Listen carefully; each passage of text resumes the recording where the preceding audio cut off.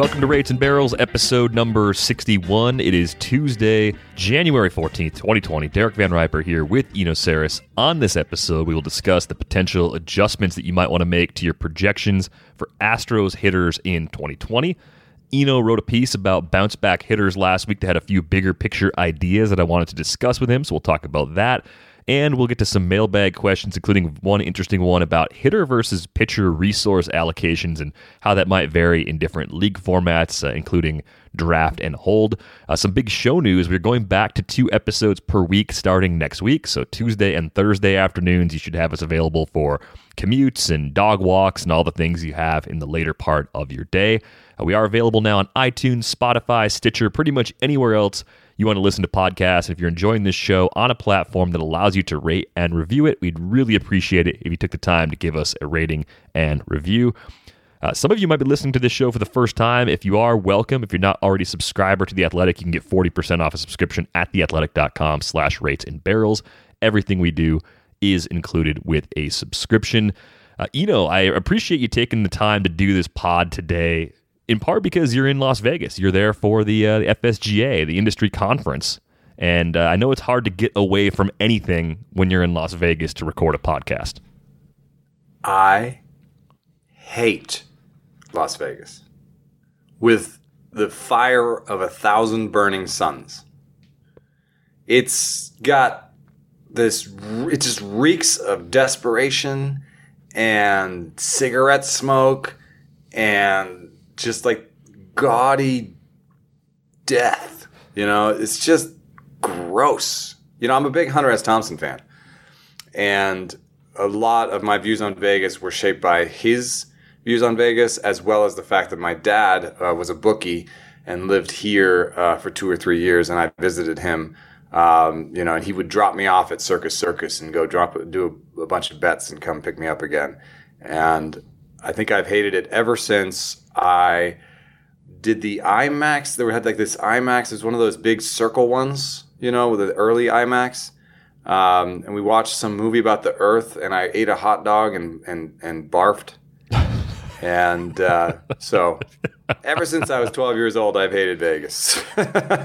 Oh, man. In a roundabout way, your terrible experience with Las Vegas as a child may have saved you from even worse experiences in Las Vegas as a young adult. You know, like a lot of people hate it because they've lost thousands of dollars there. Right. They've destroyed relationships while they were there. I mean, there's all sorts of things that can go wrong and go right at the other end of the spectrum as well. I think I just got to a point with Las Vegas where there were a few years. I was at RotoWire for 11 years. I think I went 3 or 4 times in some years for different work trips. There'd be the industry conference. There'd be NFBC live drafts. There'd be NFFC live drafts for football. And then maybe the summer all-star break trip that we'd take as a company. And again, like as work trips go, any work trip where you're going to Las Vegas and drafting is good. It's fun. As an actual location, there are so many other places I would rather go. Part of that's the fatigue of the city. Part of it was that for a long time, it just felt like you couldn't get good beer anywhere. That's changed a bit in the last 5 years better. Especially. That's got better. If you go off Strip, there are some places that are kind of interesting. There's so much gravity. If you're talking about gravity, like it's easy for me to go up to my room and get away because my room's in the same building. But if you're talking about getting off the Strip, I feel like there's some serious gravity there. Just because you're at a conference or you're this and everyone's, you know, around, and the way they make it so you can't even figure out how to get out of the hotel. You know, they do have that going for them. Just like you're like in like, where am I? You know, like, I can't figure it out. But I guess I'll just go into this bar. You know, so the one thing I will say is like, there's great food here. I hope to have some of it because all I had last night was some friggin' Guy Fieri donkey sauce. Oh, no. Donkey sauce? Yeah. Well, like chicken tenders or something? Sauce. No, I had one of his burgers. Oh, okay. Well, sounds like it was just kind of okay. It was okay. You know, I wouldn't. It was not worth the price. It was like a $20 burger or something, but that's Vegas too. Anyway, I'm here, and hopefully I can accept an award for us. I mean, I think they are going to decide that here. Yeah, the Host of the Year award that I'm up for is decided at FSGA, and then the Art of the Year for our podcast art. And then we are also nominated for an FSWA award that will be decided on in February or announced. Oh, that's in February. not here. Oh, Right. Okay, I see. I got confused myself. Yeah, because we are finalists for Best Podcast from the FSWA. So you could win Smoothest Voice of the Year while I'm here. I could. And if you were there when that award is announced, please accept the award on my behalf. They should change it to that. But that would be a good thing to put in your bio. Smoothest voice. Certified smoothest voice in the nation. That would be a nice award. It'd be great for the Twitter bio. My only takeaway on the Vegas thing, on the food front, go to Lotus of Siam. It is off Strip. It's not far off Strip.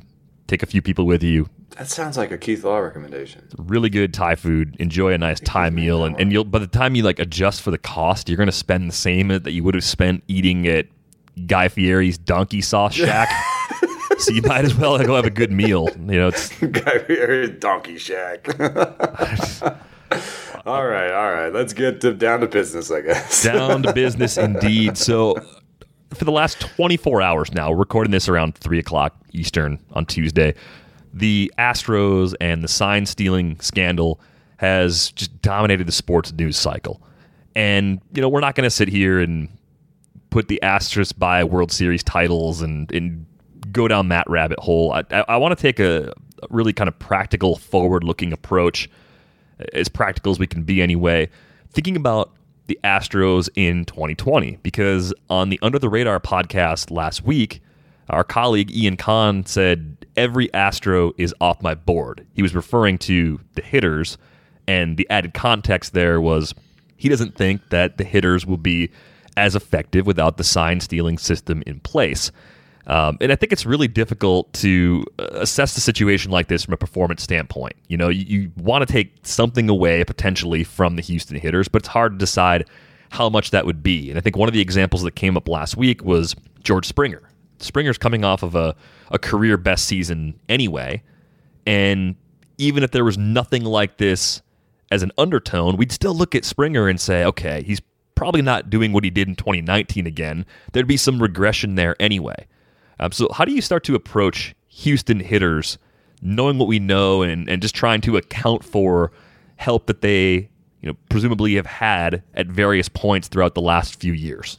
I see a corollary here with steroids, and I'm not talking sort of morally, but I'm talking about in terms of the difficulty in studying the issue. So, I remember 5, 6, 7 years ago, I remember, sort of vaguely trying to look at steroid hitters coming back off of suspensions, and, do they do just as well when they come back? And, I think my answer was, yeah, they do just as well when they come back. And the underlying problem is, when did they start cheating and when did they stop cheating? And did they ever stop cheating? Mm-hmm. And that's separate from how much does the cheating help, which are almost unknowable, I think.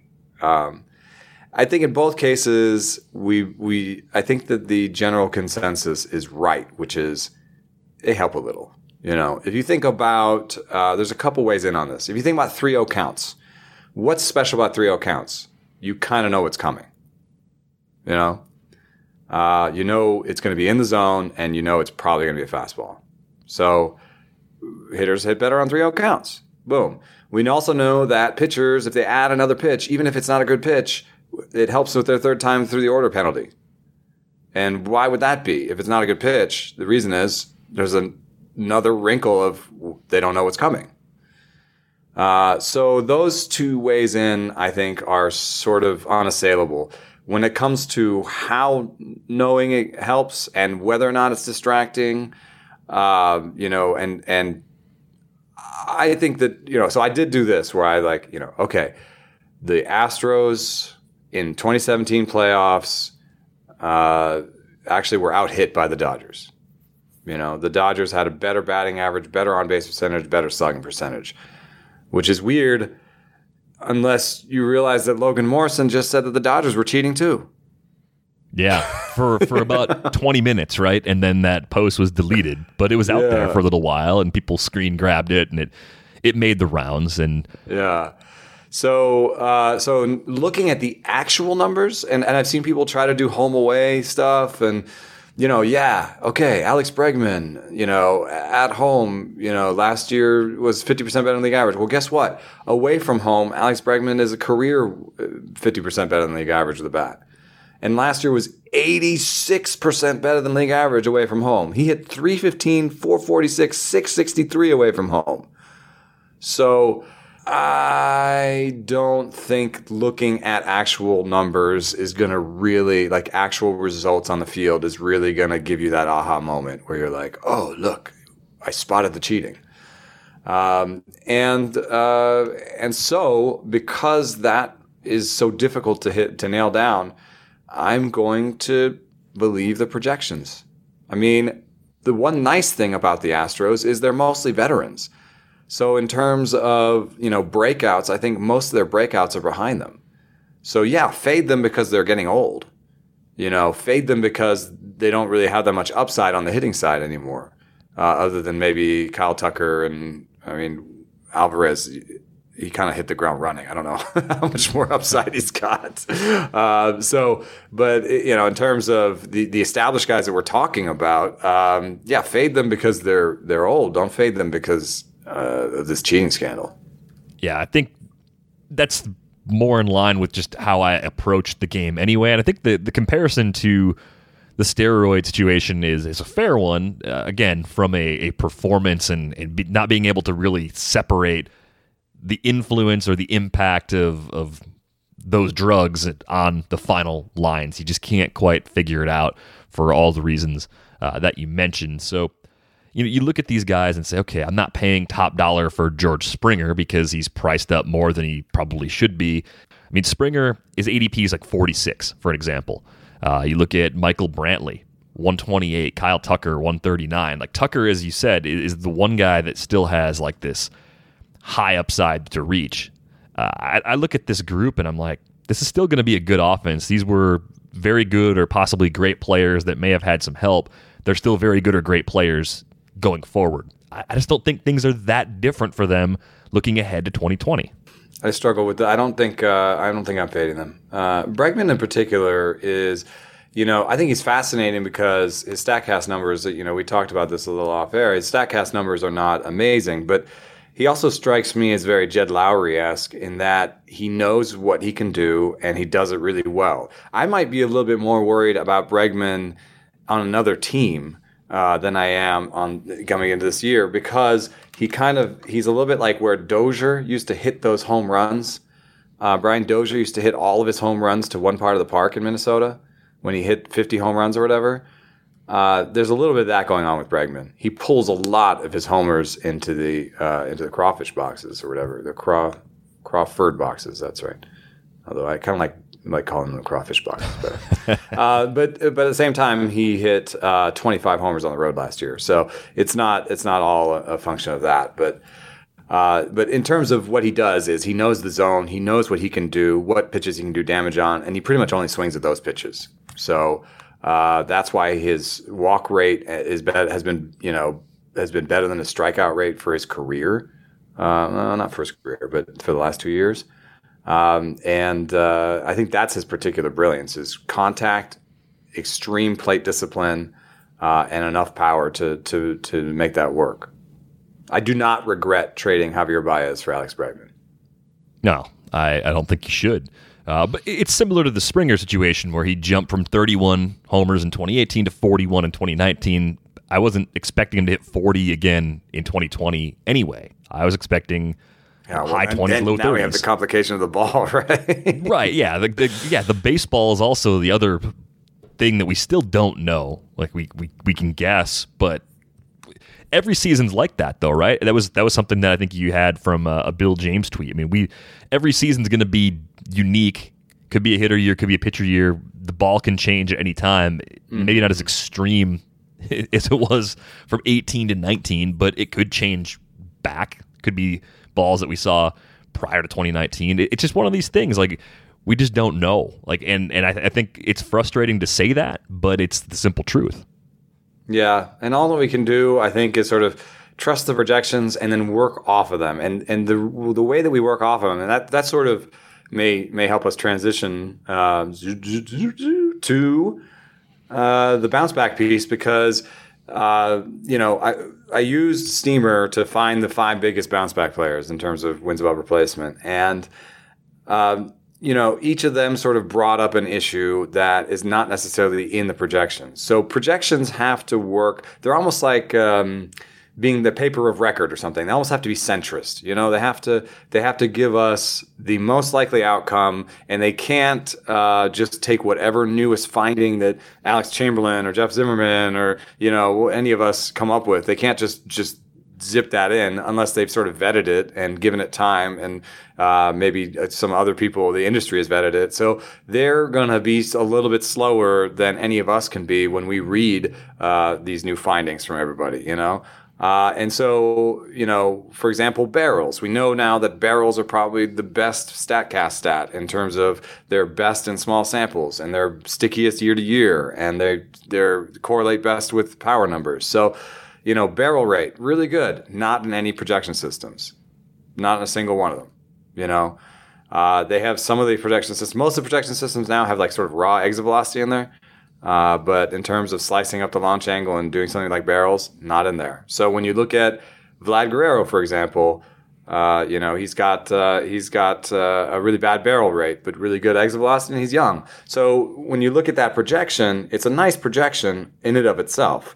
But you can, because it's not the most stable projection, because he's young, he doesn't have a long track record, you can play with that a little bit more in your mind, I think.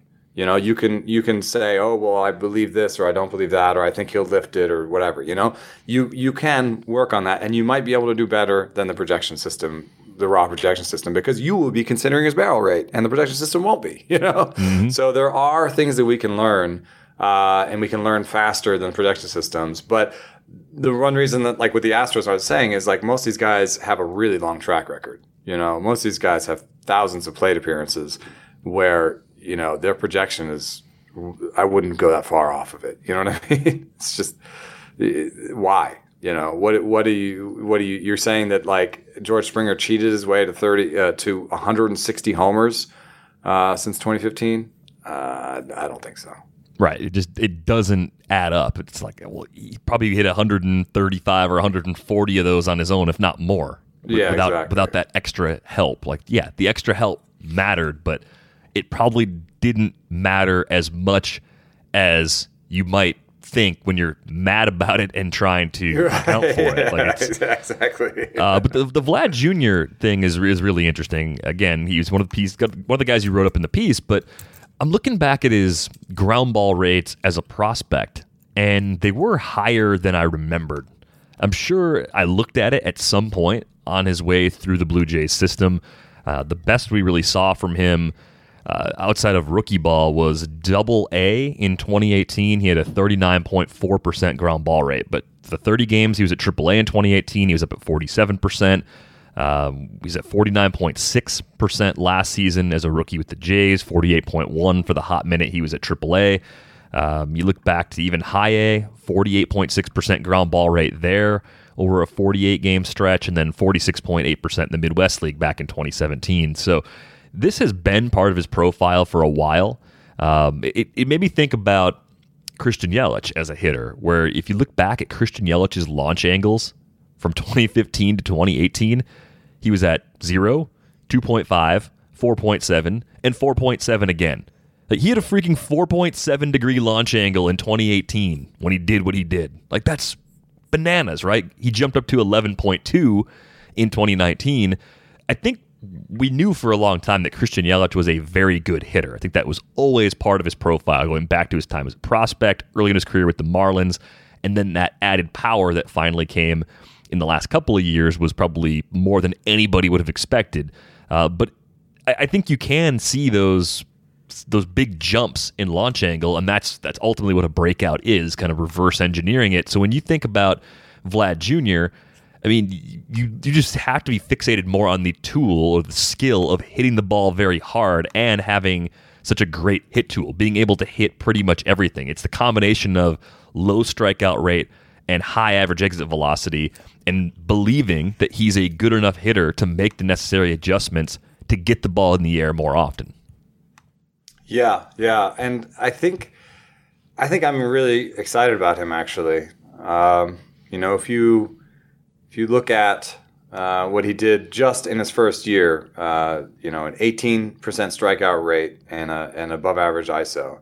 And we're not even talking exit velocity barrels. We're just talking about, combining power with a good strikeout rate. And, the list of people with that sort of combination is just really exciting to me. Jose Ramirez, Alex Bregman, Anthony Rizzo, Nolan Arenado, Mookie Betts, and even Eddie Rosario, Ozzie Albies, Starling Marte, Cody Bellinger, Charlie Blackmon. I mean, these are all the guys that had less than an 18% strikeout rate and above average power. It's a great list, and he's already on that, and he's only 20 years old. So I know that the barrel part is not good. He really sticks out like a sore thumb. If you look at max exit velocity, the guys around him all lift the ball better. But, if you combine that with his age at 20, and, I do agree that there's some comps there for some legendary hitters. I think especially compared to some of the people around him in drafts, I'm excited about him, and I think he has a real chance to up his launch angle a little bit. In other words, what he's done has been really impressive. The fact that he can even hit the ball as hard as he has without really lifting the ball is impressive, actually, in its own way. So, I don't know. I think it might be time to hit the button on that. I don't know if you kept that sound drop of me from the winter meetings. the would you rather?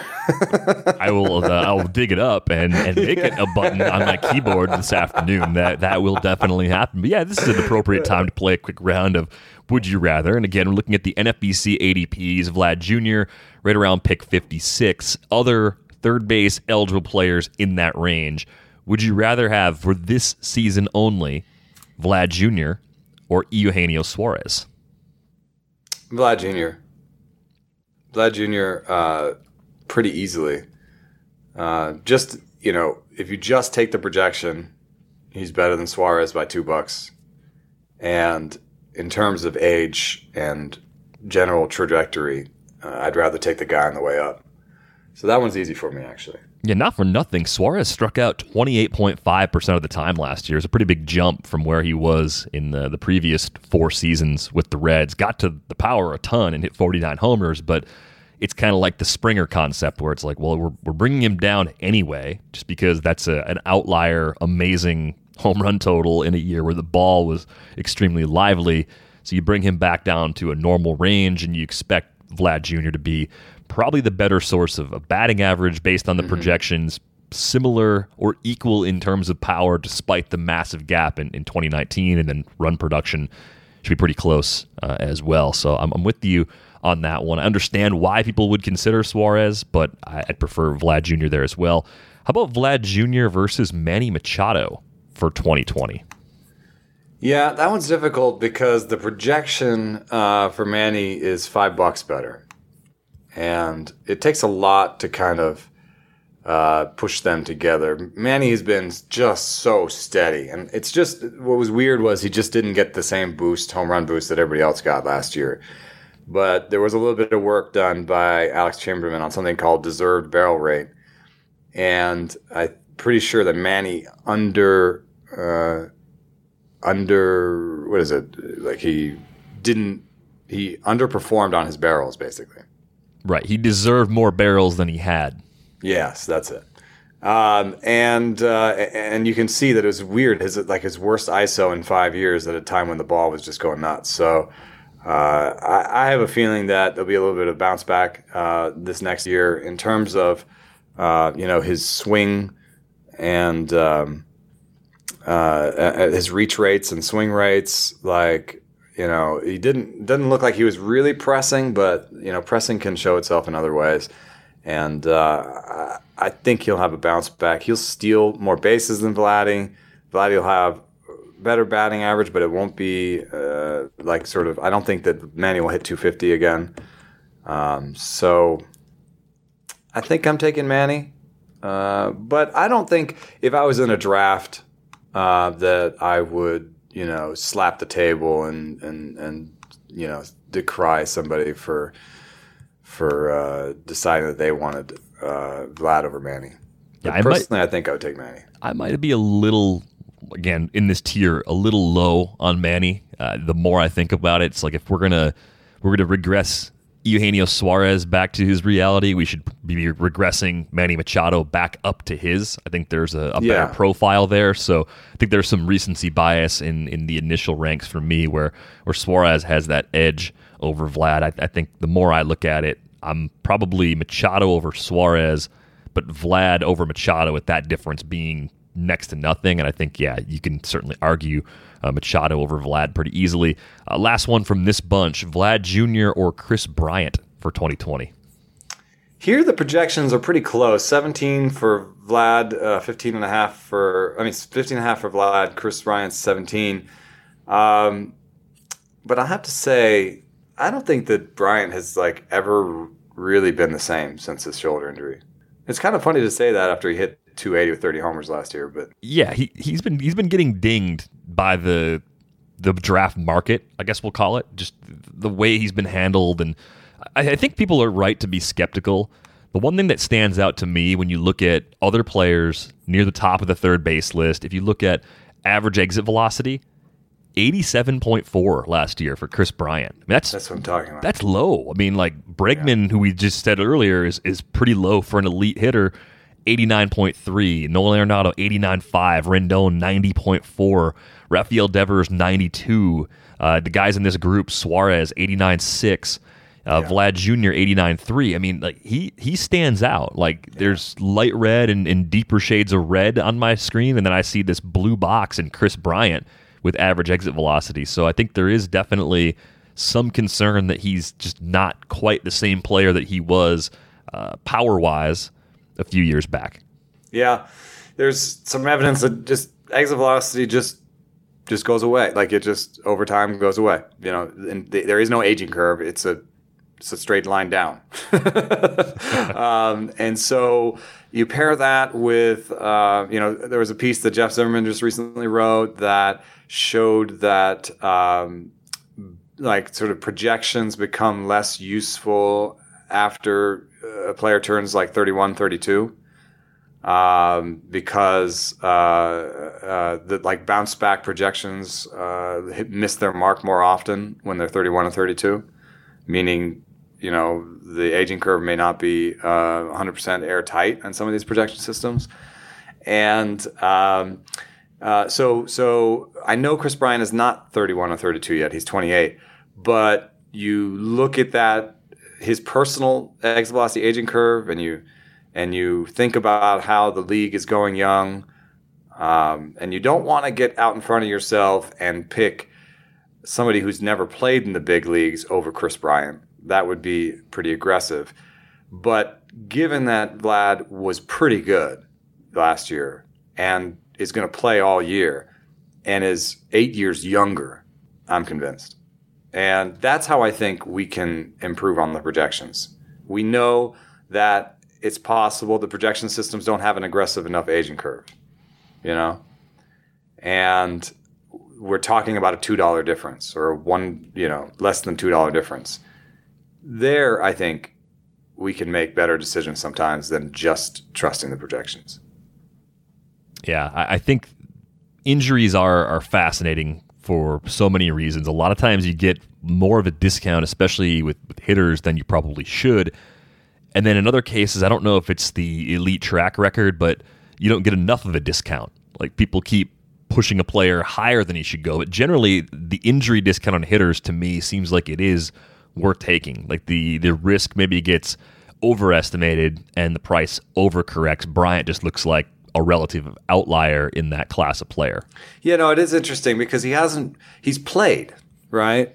So, you're like, well, he's playing. He's out of, 4 out of 5 years, he's had 630 plus plate appearances. So he's played.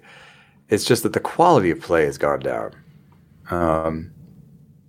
And yet, he's still, 30% better than league average every year. But still, I see enough to worry me, and enough in Vlad to really excite me.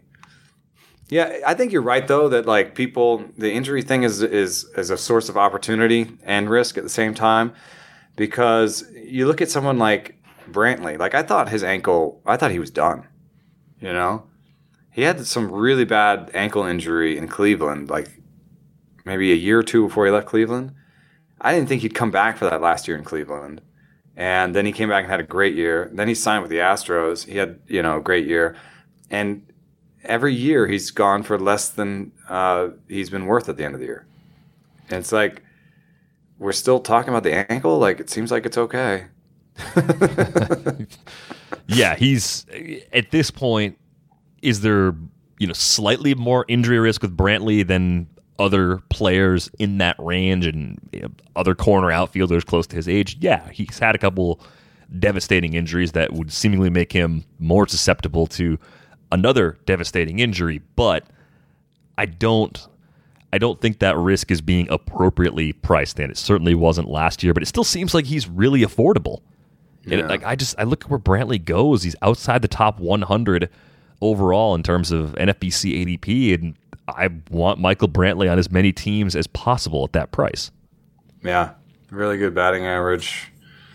20, 25 homers, totally all in there, but when people talk about risk, Jeff Zimmerman has been tweeting about this recently, and when people talk about risk, I don't think that we've really refined the way that we talk about risk. Like, I don't think that we necessarily always talk about it in the right way. Yes, risk. Yes, every pick is risky in some way, and risk. The flip side of risk is opportunity, and there's just always a relationship between the two. That's why I like the saying every player has the right price, because if everyone's going to be out on Stanton and he's a 4th round pick, please give him to me. Yeah, he still has amazing upside. That is absolutely still part of the skills that Giancarlo Stanton brings to the table. Hitter-friendly environment, loaded lineup. It's a question of health again. To me, It's not a question of skills really at all. It's all on health, and he's a little bit more like a Bryant, where the discounts aren't quite as steep. But some of the guys you wrote about, like Chris Davis, wasn't Crush a top 50 ADP guy last year for the first time? Like, people finally pushed him up there. Last year at this time, we're kind of being like, no, we're not going to pay that price for him. Yeah, it's exactly where Eugenio Suarez is right now. It's like, I liked Eugenio Suarez last year. I liked him a lot 2 years ago, because I think 2 years ago was the year he was just outside the top 150. Mm-hmm. We knew he had a job to call his own. It's a park that boosts up homers. The lineup was pretty good. It was easy to see the room for profit there. And then it starts to go away when the market pushes the player up too high. I mean, it doesn't mean I don't like the player. It just means I don't like the player at the price. Yeah. And to our point that sometimes research moves very fast, I did cite some research in that piece that maybe has been proven wrong in like the week that's gone since, because we've been trying to study the effect of injury on projections, like the relationship between injury and projections, and we've been just talking about it on this podcast. And Chris Davis was obviously injured last year, and I think that was the biggest part of his loss of production is the hip injury. You can see a real sharp decline in his exit velocity, and even when he came back, he didn't get the big peaks that he used to. And I think he just got all messed up. And if you look mechanically, like, he was doing different things with his hands in the second half of the year. He was basically, I think, trying to compensate for some weakness in the hip. And so he got all messed up, but if he gets all that right again, he's fine, and he's locked for 40 homers and a 247 batting average. But one thing that came out this week. Jeff Zimmerman again. I love his research. He showed that injury is bad.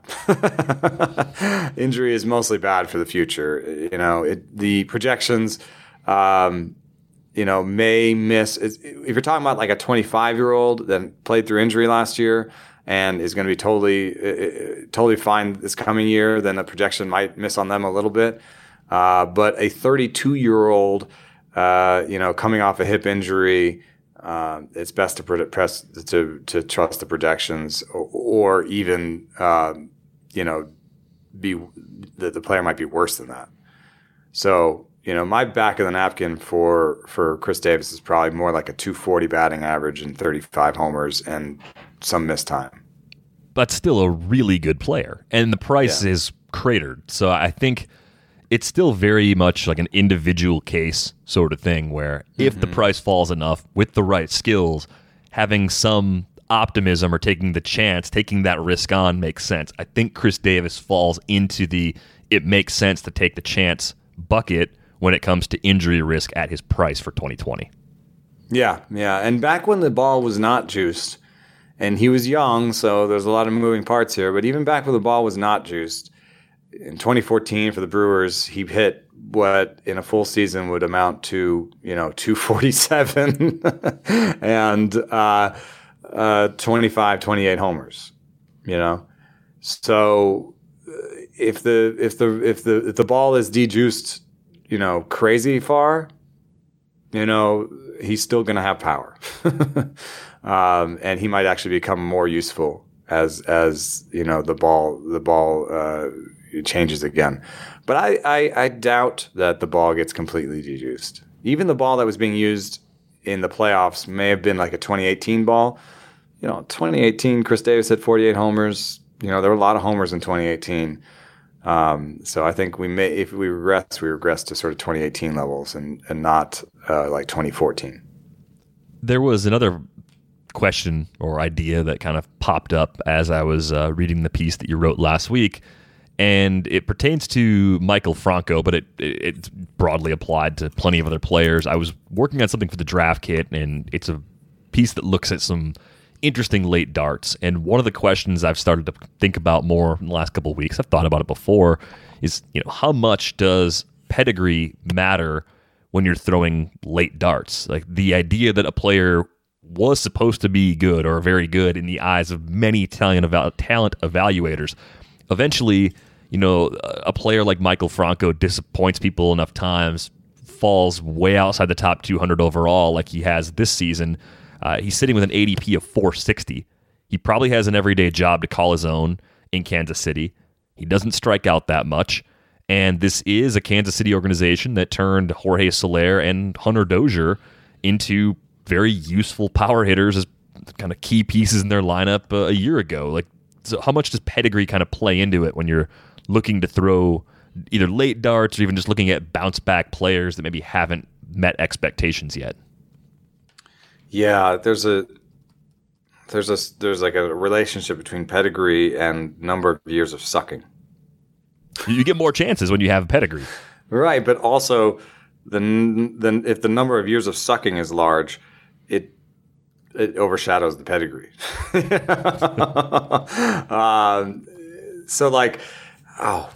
want to look at Alex Gordon's page for a second, Fitting that it's another Royal. Right, but also, remember, he was a great prospect, right? Yeah, he's supposed to be a kind of a can't miss, good quickly sort of player. Oh, just check this out. 2006, 320 in Double-A, 325 with a 430 OBP, 29 homers and 22 stolen bases. Whew, that is lovely. And 2007, 247 batting average, 314 OBP, 15 homers, 14 stolen bases. Not a bad player. No, that's actually pretty good for a guy who skipped AAA as a rookie to come in and put up those numbers. That's not a bad season. And he played good defense, so it's the Franco thing is not really the same. But then the next year, 260, 16 homers. The defense came back, went away. So why did they send him down this year? 2009. 2009, 232 batting average. Still had a good OBP. The power was gone. And I think they were souring on him as a third baseman. And then 2010, 215, 315. The power's gone again, and he's no longer a third baseman. But he comes roaring back, you know. But my point is here, 2 years of bad, 2 years of okay, 2 years of bad, and then in the fifth year we got a really good Alex Gordon season. So 2 years of good. Franco had, I would say, 2 or 3 years of okay, you know? From 2016 to 2018, he hit like 260 with 25 homers a year. Right, and because he's below average defensively most years, that pulls down the overall value a little bit. So it doesn't perfectly line up. But OAA really hated him. Yeah, but he's one of these guys that doesn't strike out a lot, and he hits the ball pretty hard. Like that, even if he didn't have any pedigree or any prospect hype at all, he'd come up as an interesting player, especially when the price is next to nothing. It's true. I just I have these. I'm fairly close with some people on Phillies Twitter, and they're not into him. I would say that one piece of opportunity here in terms of projections is that the projections, for some reason, only have him playing 450 plate appearances.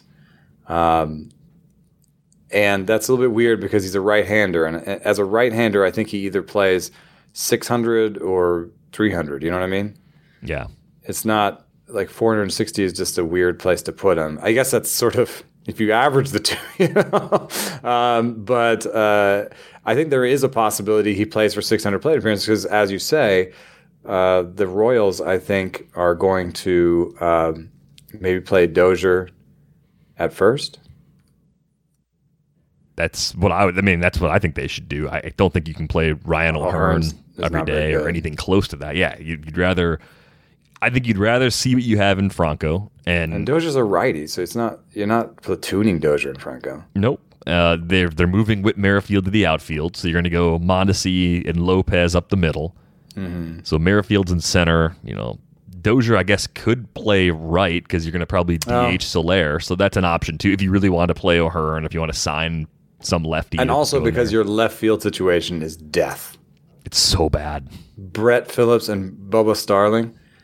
Brett Phillips is hitting the ball like 84 miles an hour or something. I love that dude. Feel bad to say. Brett Phillips is like, he seems like a really good dude. I feel he like remembered me from some AFL interview we did. That was just the AFL interview itself. I think it's on my Facebook page. Was just laughing all of us laughing the whole time, and he saw me, and even though he's in the middle of a terrible season, he's laughing and he's asking me about my job and what life is like.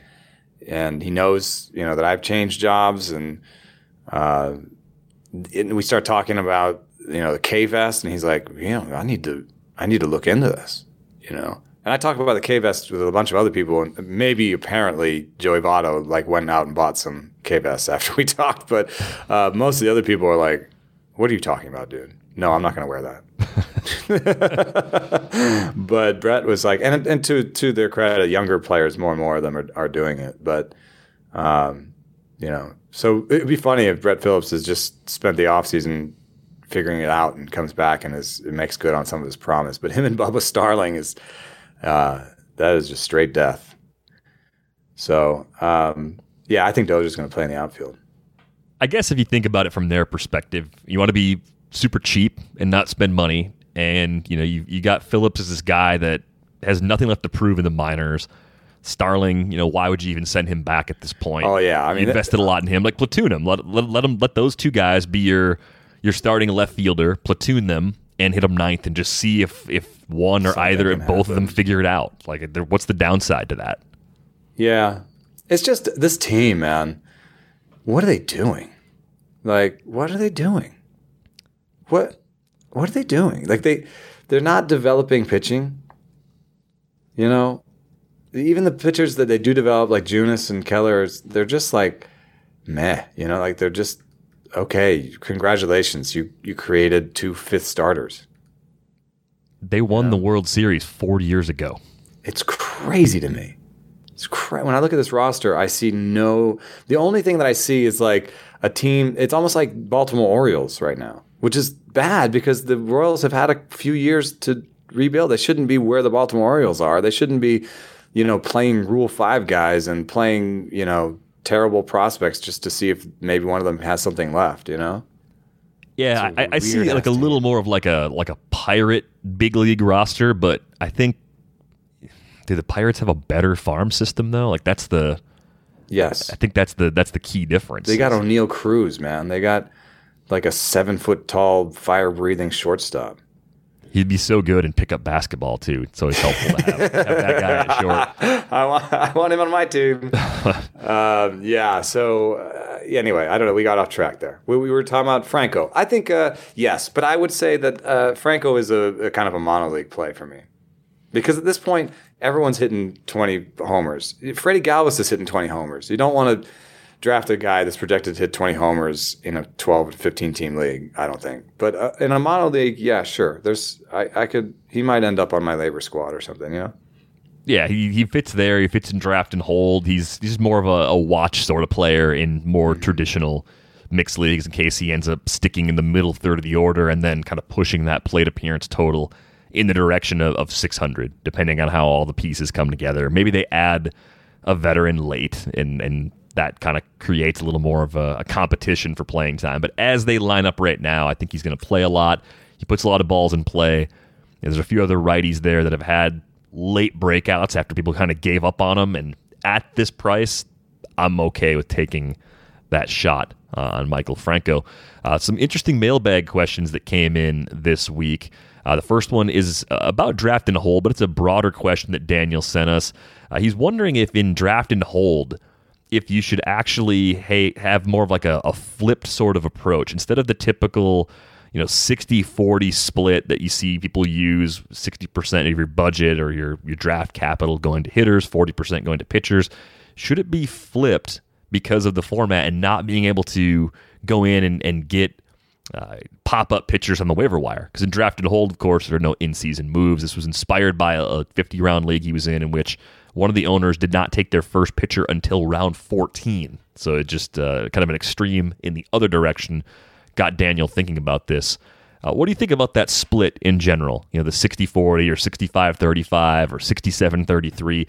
How do you usually approach it when most leagues have 14 hitters and 9 pitchers in their starting lineup?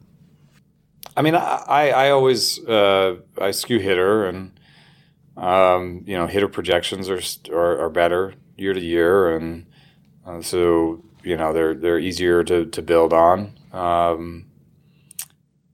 There are more hitter lineup spots in most leagues, so I definitely skew hitter. I think this is an interesting question with draft and hold in particular. My sense is that I would personally really want to hit the quantity button more than necessarily the quality button in a draft and hold, because there's no waiver wire acquisition. So you have to basically do all your waiver work in the draft. So yeah, I would want an ace, I think. I may not do the thing where I waited to the 14th round or whatever, but if I was the 14th round guy, then I would go nuts on pitching for a long time in the middle of the draft.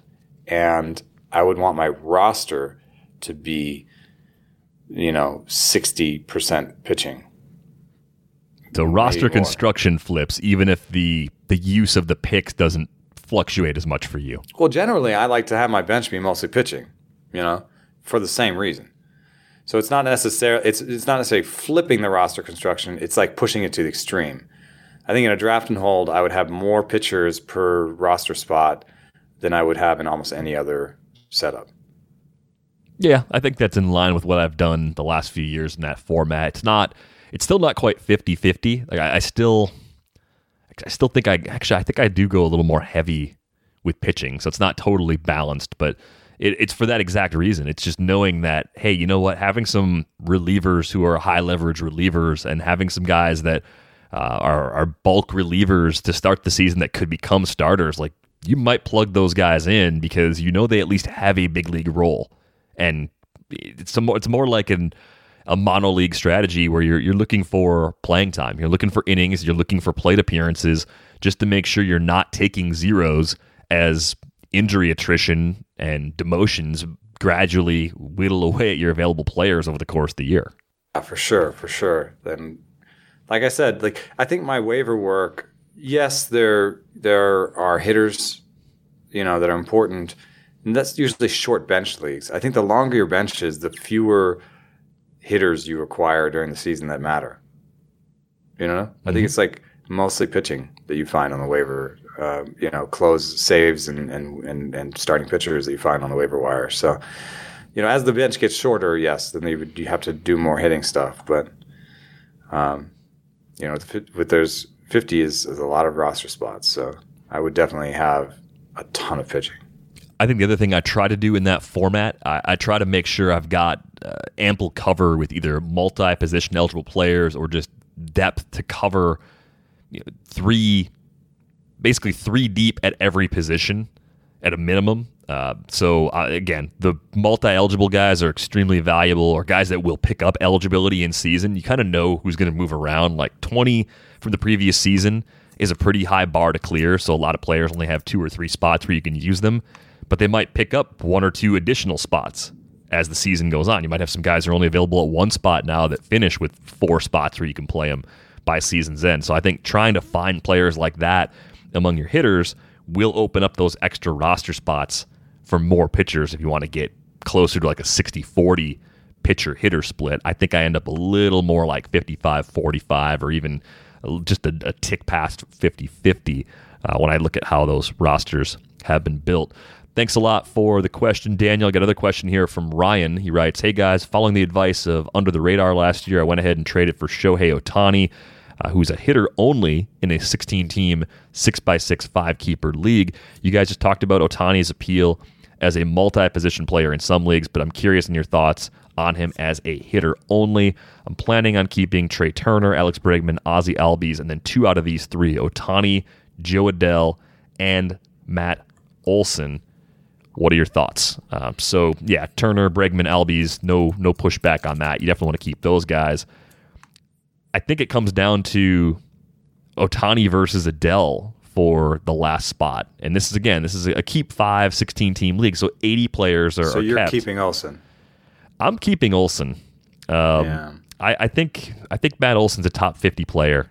Just extremely high floor. The batting average is the one category where he can lag, but I don't think he's a juiced ball power guy. I think he's a legit 40 home run power guy in that lineup. So 25. He's in for me. I totally understand the desire to keep a player like Adell, though, because relative to the pool, and we talked about him, I think, last week too. Like we know it might not be an immediate payoff from Jo Adell. Like he had some issues at AAA. Probably get to wait a couple of weeks before he's up, of course, this year. Going to take some time to potentially adjust to big league pitching. It's that long-term value and the things he does as a potential 5-category player that make him stand out here. So it is a question of future value versus present value, I guess, that could swing Adell back in there instead of Olson. First part of the question, is Ohtani a lock to be kept for you in that league where he's a hitter only? I didn't see in his details if it was daily or not. Yeah, that was not included as part of the message. If it's a daily league, I think he's definitely a keeper because you can get somebody else in there. If it's a weekly league, that does get tougher because you have to think about him as about a 4 games per week hitter most weeks, factoring in a rest day or possibly 2 rest days and then a start day for him as a pitcher if everything holds up as it is currently structured. So in daily, absolutely. Let's assume weekly for a moment. In a weekly league, do you want to hold hitter-only Ohtani? Might go Adell there. Just a bit of a headache. But in a daily league, what are we talking about with upside for Jo Adell? Ohtani, if he got 650 plate appearances would be a guy who you'd expect to hit 280 with 32 homers and 15 stolen bases. Like, and we're not talking. I'm not talking like pie in the sky. Like, just prorate what he did in the past. And do we think that I'm excited about Adell, but are we sure that Adell, is going to do better than that? What part is he going to do better than? And what's his strikeout rate going to be? I mean, I think the volume of playing time is the problem that we've always come back to with Ohtani. Adell could beat him in playing time by 200 plate appearances in typical years. And again, the plan with Ohtani could change. They could eventually just say, it's not worth it to have you be a two-way player.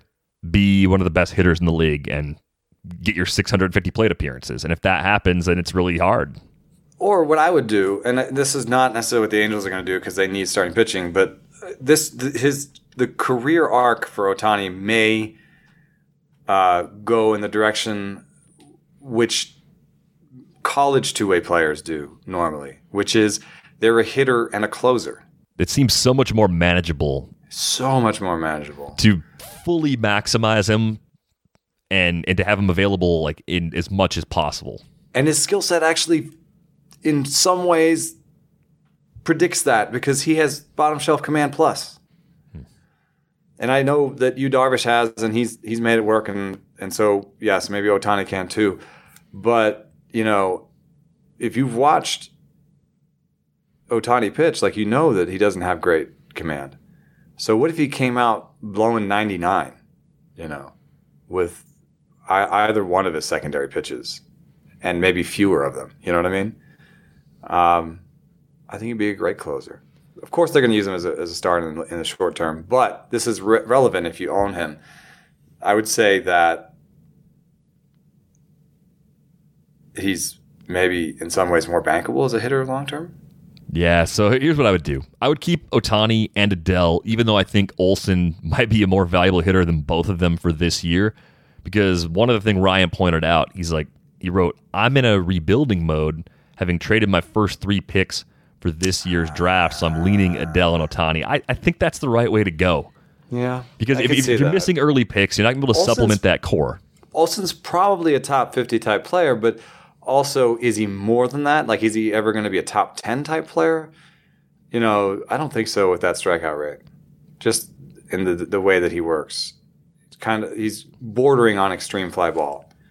So I think he's more like Chris Davis-esque. Maybe not 247 batting average, maybe a little bit better, but that sort of deal where it's and better OBP probably, but that sort of deal where it's not a great batting average, a lot of power year in, year out. But that's for a rebuilding squad. I could see leaving that off. Yeah, play the long game. Go Ohtani and Adell, and go for the upside in this case. Because again, I think Olsen might be an easier player to find in the pool in the long run. Yeah, he'll never Olsen will never steal 5 bases in a season, and probably never hit 280 even.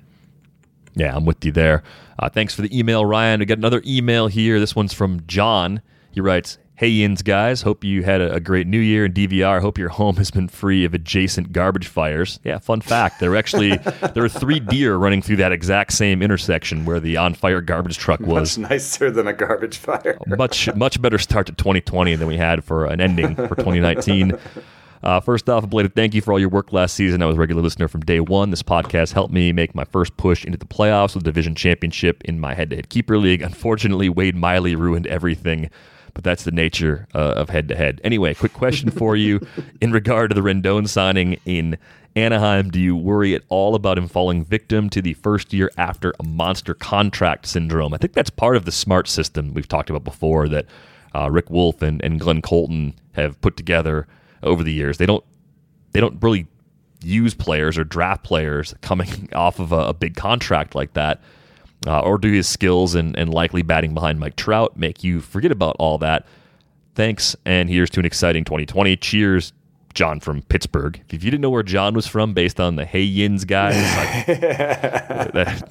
just had to clear that up for you. But I think we touched on this philosophy that Rick and Glenn have put out there before, and they've had a ton of success winning a lot of industry leagues over the past 2 decades. So I think you wrote about this at the beginning of last year. That's when it came up, right? Like players reaching a bit more on the heels of signing monster contracts. You had a piece about Harper and Machado and some other players, pressing. right? Yeah, pressing.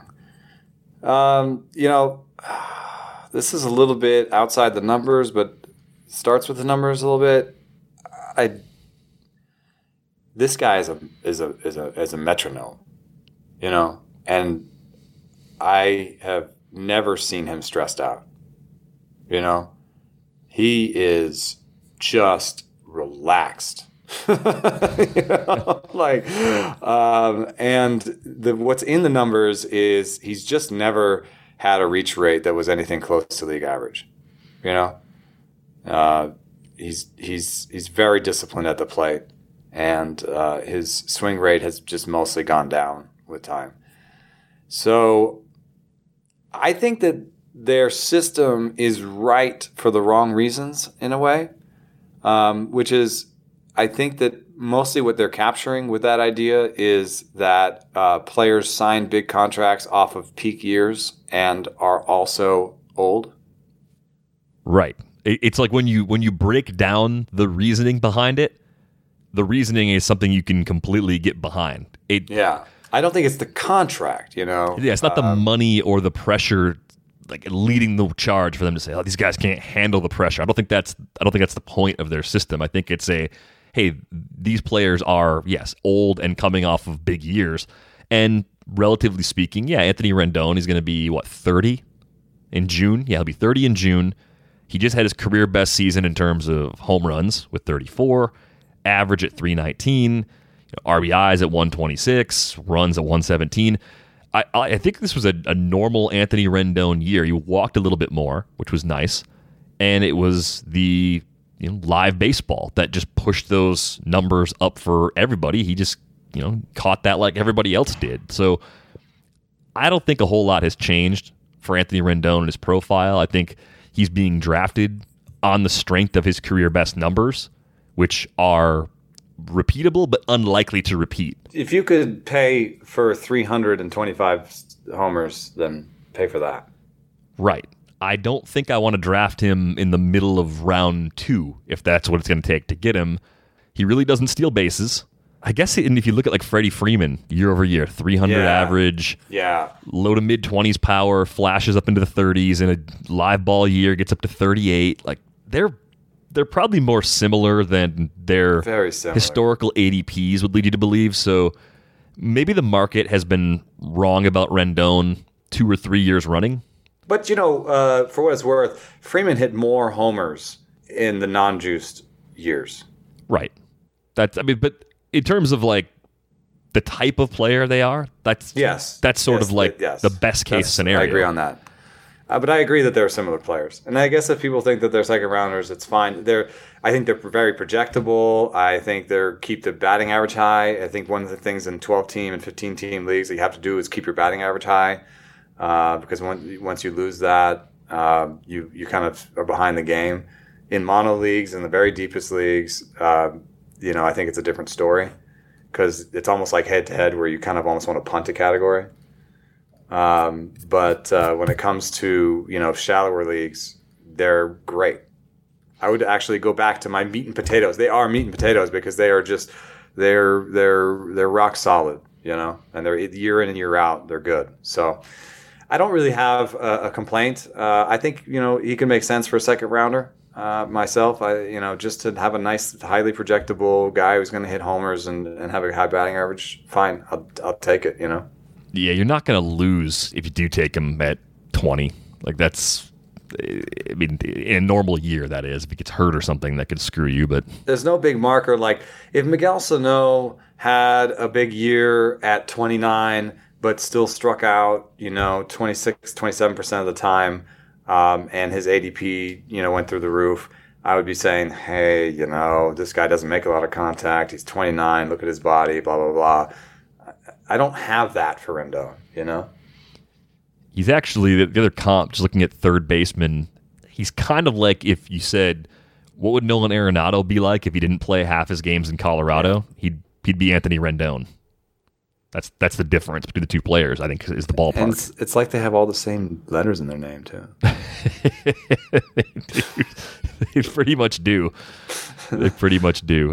Yeah, I think they seem like very similar players, even though and like completely different when you watch them in the box. Yeah, you're right though. Rendon just has that calm demeanor about him all the time. So I'm not all that worried about him as a result of the contract. I do think he's coming off what will go down as his best year of his career, but I don't think he's going to crash back to earth and make you look stupid if you take him in the middle of round 2, even though I'm probably looking for speed or an ace pitcher in that spot instead. I think he's a perfectly fine player to build a roster around. That is the one problem with both Freeman and Arenado and Rendon is that if you're not getting speed there, you're going to have to take some chances on speed later. And like we've talked about this a lot on the podcast. It's just taking chances on speed in this environment means you could get a 0 later, you know? Like, if you're like, oh, I'm going to take Mallex Smith later. Well, congratulations. Mallex Smith lost his job in the second week of the season. Yeah. It just tests your faith in players that you maybe don't want to have quite as much riding on as you will if you didn't get speed early on. Yeah. We got one last question here. This comes from Elliot. He writes, I just renewed for another year at The Athletic, mainly because I love listening to you guys. Thank you, Elliot. Anyways, I'm having a tough decision on my outfield keepers. The league's a 270 cap, and it can only play 3 outfielders, so you can keep a max of these 4. You can get a max of 4 out of this group. Nick Castellanos at 19, George Springer at 27, Aristides Aquino at 4, Austin Riley at 4, Kyle Tucker at 1, and Jesus Sanchez at 1. All right, so 6 players there. He can keep 4, can only play 3, so keeping a younger player is fine for the value. It's not really any problem there. It's not I can't play him or how am I going to make the pieces fit sort of thing. What do you think of that group at those prices? I mean, Springer at 27 is probably a little less than his auction day price. Castellanos at 19 kind of seems like he's right on it, and then the other guys were all really cheap. So do you like those cheap guys enough to hold some of them over the more expensive players? No. I can usually convince myself to keep players, and sometimes I keep too many players because I kind of auctions in these leagues are kind of weird. And like I think of Ottoneu a lot. I think the auction is overrated in Ottoneu because everyone does their work during the year and at the end of the year, and the auction is full of like bounce back old guys, which is not a great way to sort of build your team. It's kind of you might want to get one of those, but it's not going to save your team. It's just like a capper type situation. But in this case, I feel ready to cut Castellanos, cut Aquino, cut Austin Riley, cut Jesus Sanchez, and keep only Springer and Tucker. And my reasoning is you're only playing 3 outfielders. You need the very best. Riley and Aquino could be fatal flaws. It might be worth, seeing if they can figure those out. But that's $8. I don't know. I'd rather spend that. Castellanos, I think, just came off his peak season. And Jesus Sanchez, I just don't think he has the upside. So the upside play for me is Tucker at $1, and the veteran keeper for me is Springer at 27. And if I were going to keep a third, I think I'd rather keep Austin Riley than Aquino. I think there's a better chance of him playing every day. I think his pedigree as a prospect, more importantly, like his track record as a prospect is less troublesome. Like with Riley, it's strike out a lot, get more time at that level, cut the K rate down. With Aquino, he was kind of this late pop-up guy at AA. I think the league kind of figured him out down the stretch. They've got a very crowded outfield. I just see more ways for it to go wrong, all things being equal. In this case, the price is equal between Riley and Aquino. So I'm with you on throwing Castellanos back. I think Springer is good enough at that price. One more year at 27, I'd probably hold on to him. Definitely want Tucker at 1. But Riley's the third guy for me. I don't really think that there's a compelling fourth there for the same reasons you mentioned. I think Jesus Sanchez might be a decent regular, but I don't think he's going to be the kind of guy that in a mixed league you want to have in a league where you start 3 outfielders. Yeah, true. True that. Beer of the week is on hold for one more week. It might become beer of the month in the 2020 version of our this livers pod. have voted. Yes, our livers have voted, and I think the recommendations will be a little more robust on a monthly basis than on a weekly basis. Because there's only so many times I can recommend like a Moonraker IPA or an Alvarado Street IPA. Like I have to,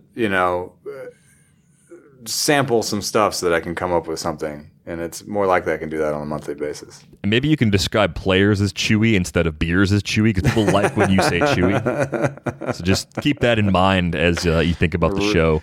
Austin Riley just really gets you in the molars. As always, you can reach us via email, ratesandbarrels@theathletic.com. No need to do anything special in the subject line. You can just tell us what the email is about, and that email will reach us. You can find Eno on Twitter @EnoSaris. You can find me @Derek Van Riper. Eno, enjoy the rest of your time in Vegas.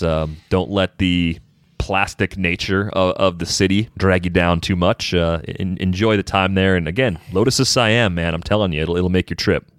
All right, maybe that's where I'll go. I'm going to probably have dinner with Niv Shah, the creator of Otternu, tonight. And so I'll maybe in the next podcast I'll share a nugget of either strategy advice or something coming in the Otternu space. But I think this is going to be a really fun year at the Athletic Fantasy. I think we're going to do some fun things this year. And I know we've got a couple hires in there, and I'm looking at the draft kit right now. And this is a really fun time. This is when we've got all of our plans starting to get going, or the draft kit's starting to come together, and we're all got our drafts in front of us, and there's only hope. It's all optimism at this point. Research goes up a lot this time of year, so a lot of cool things coming up on the site. You mentioned the draft kit. We're just a few weeks away from that. We'll talk a lot about the process behind that on our upcoming episodes as well. My piece for this week, which I'm about to finish the research for, is based on our conversation about Danny Santana and whether or not a player's WAR projection matters. Nice. And I think that should be really fun. So if you're on the fence in terms of signing up for the Athletic, maybe I'll get you with that one. Yeah, definitely. If you're not already a subscriber, hit up the link. 40% off if you go to theathletic.com/ratesandbarrels. Everything we do is included with a subscription. That is going to wrap things up for this episode of Rates and Barrels. We are back with you next week. Thanks for listening.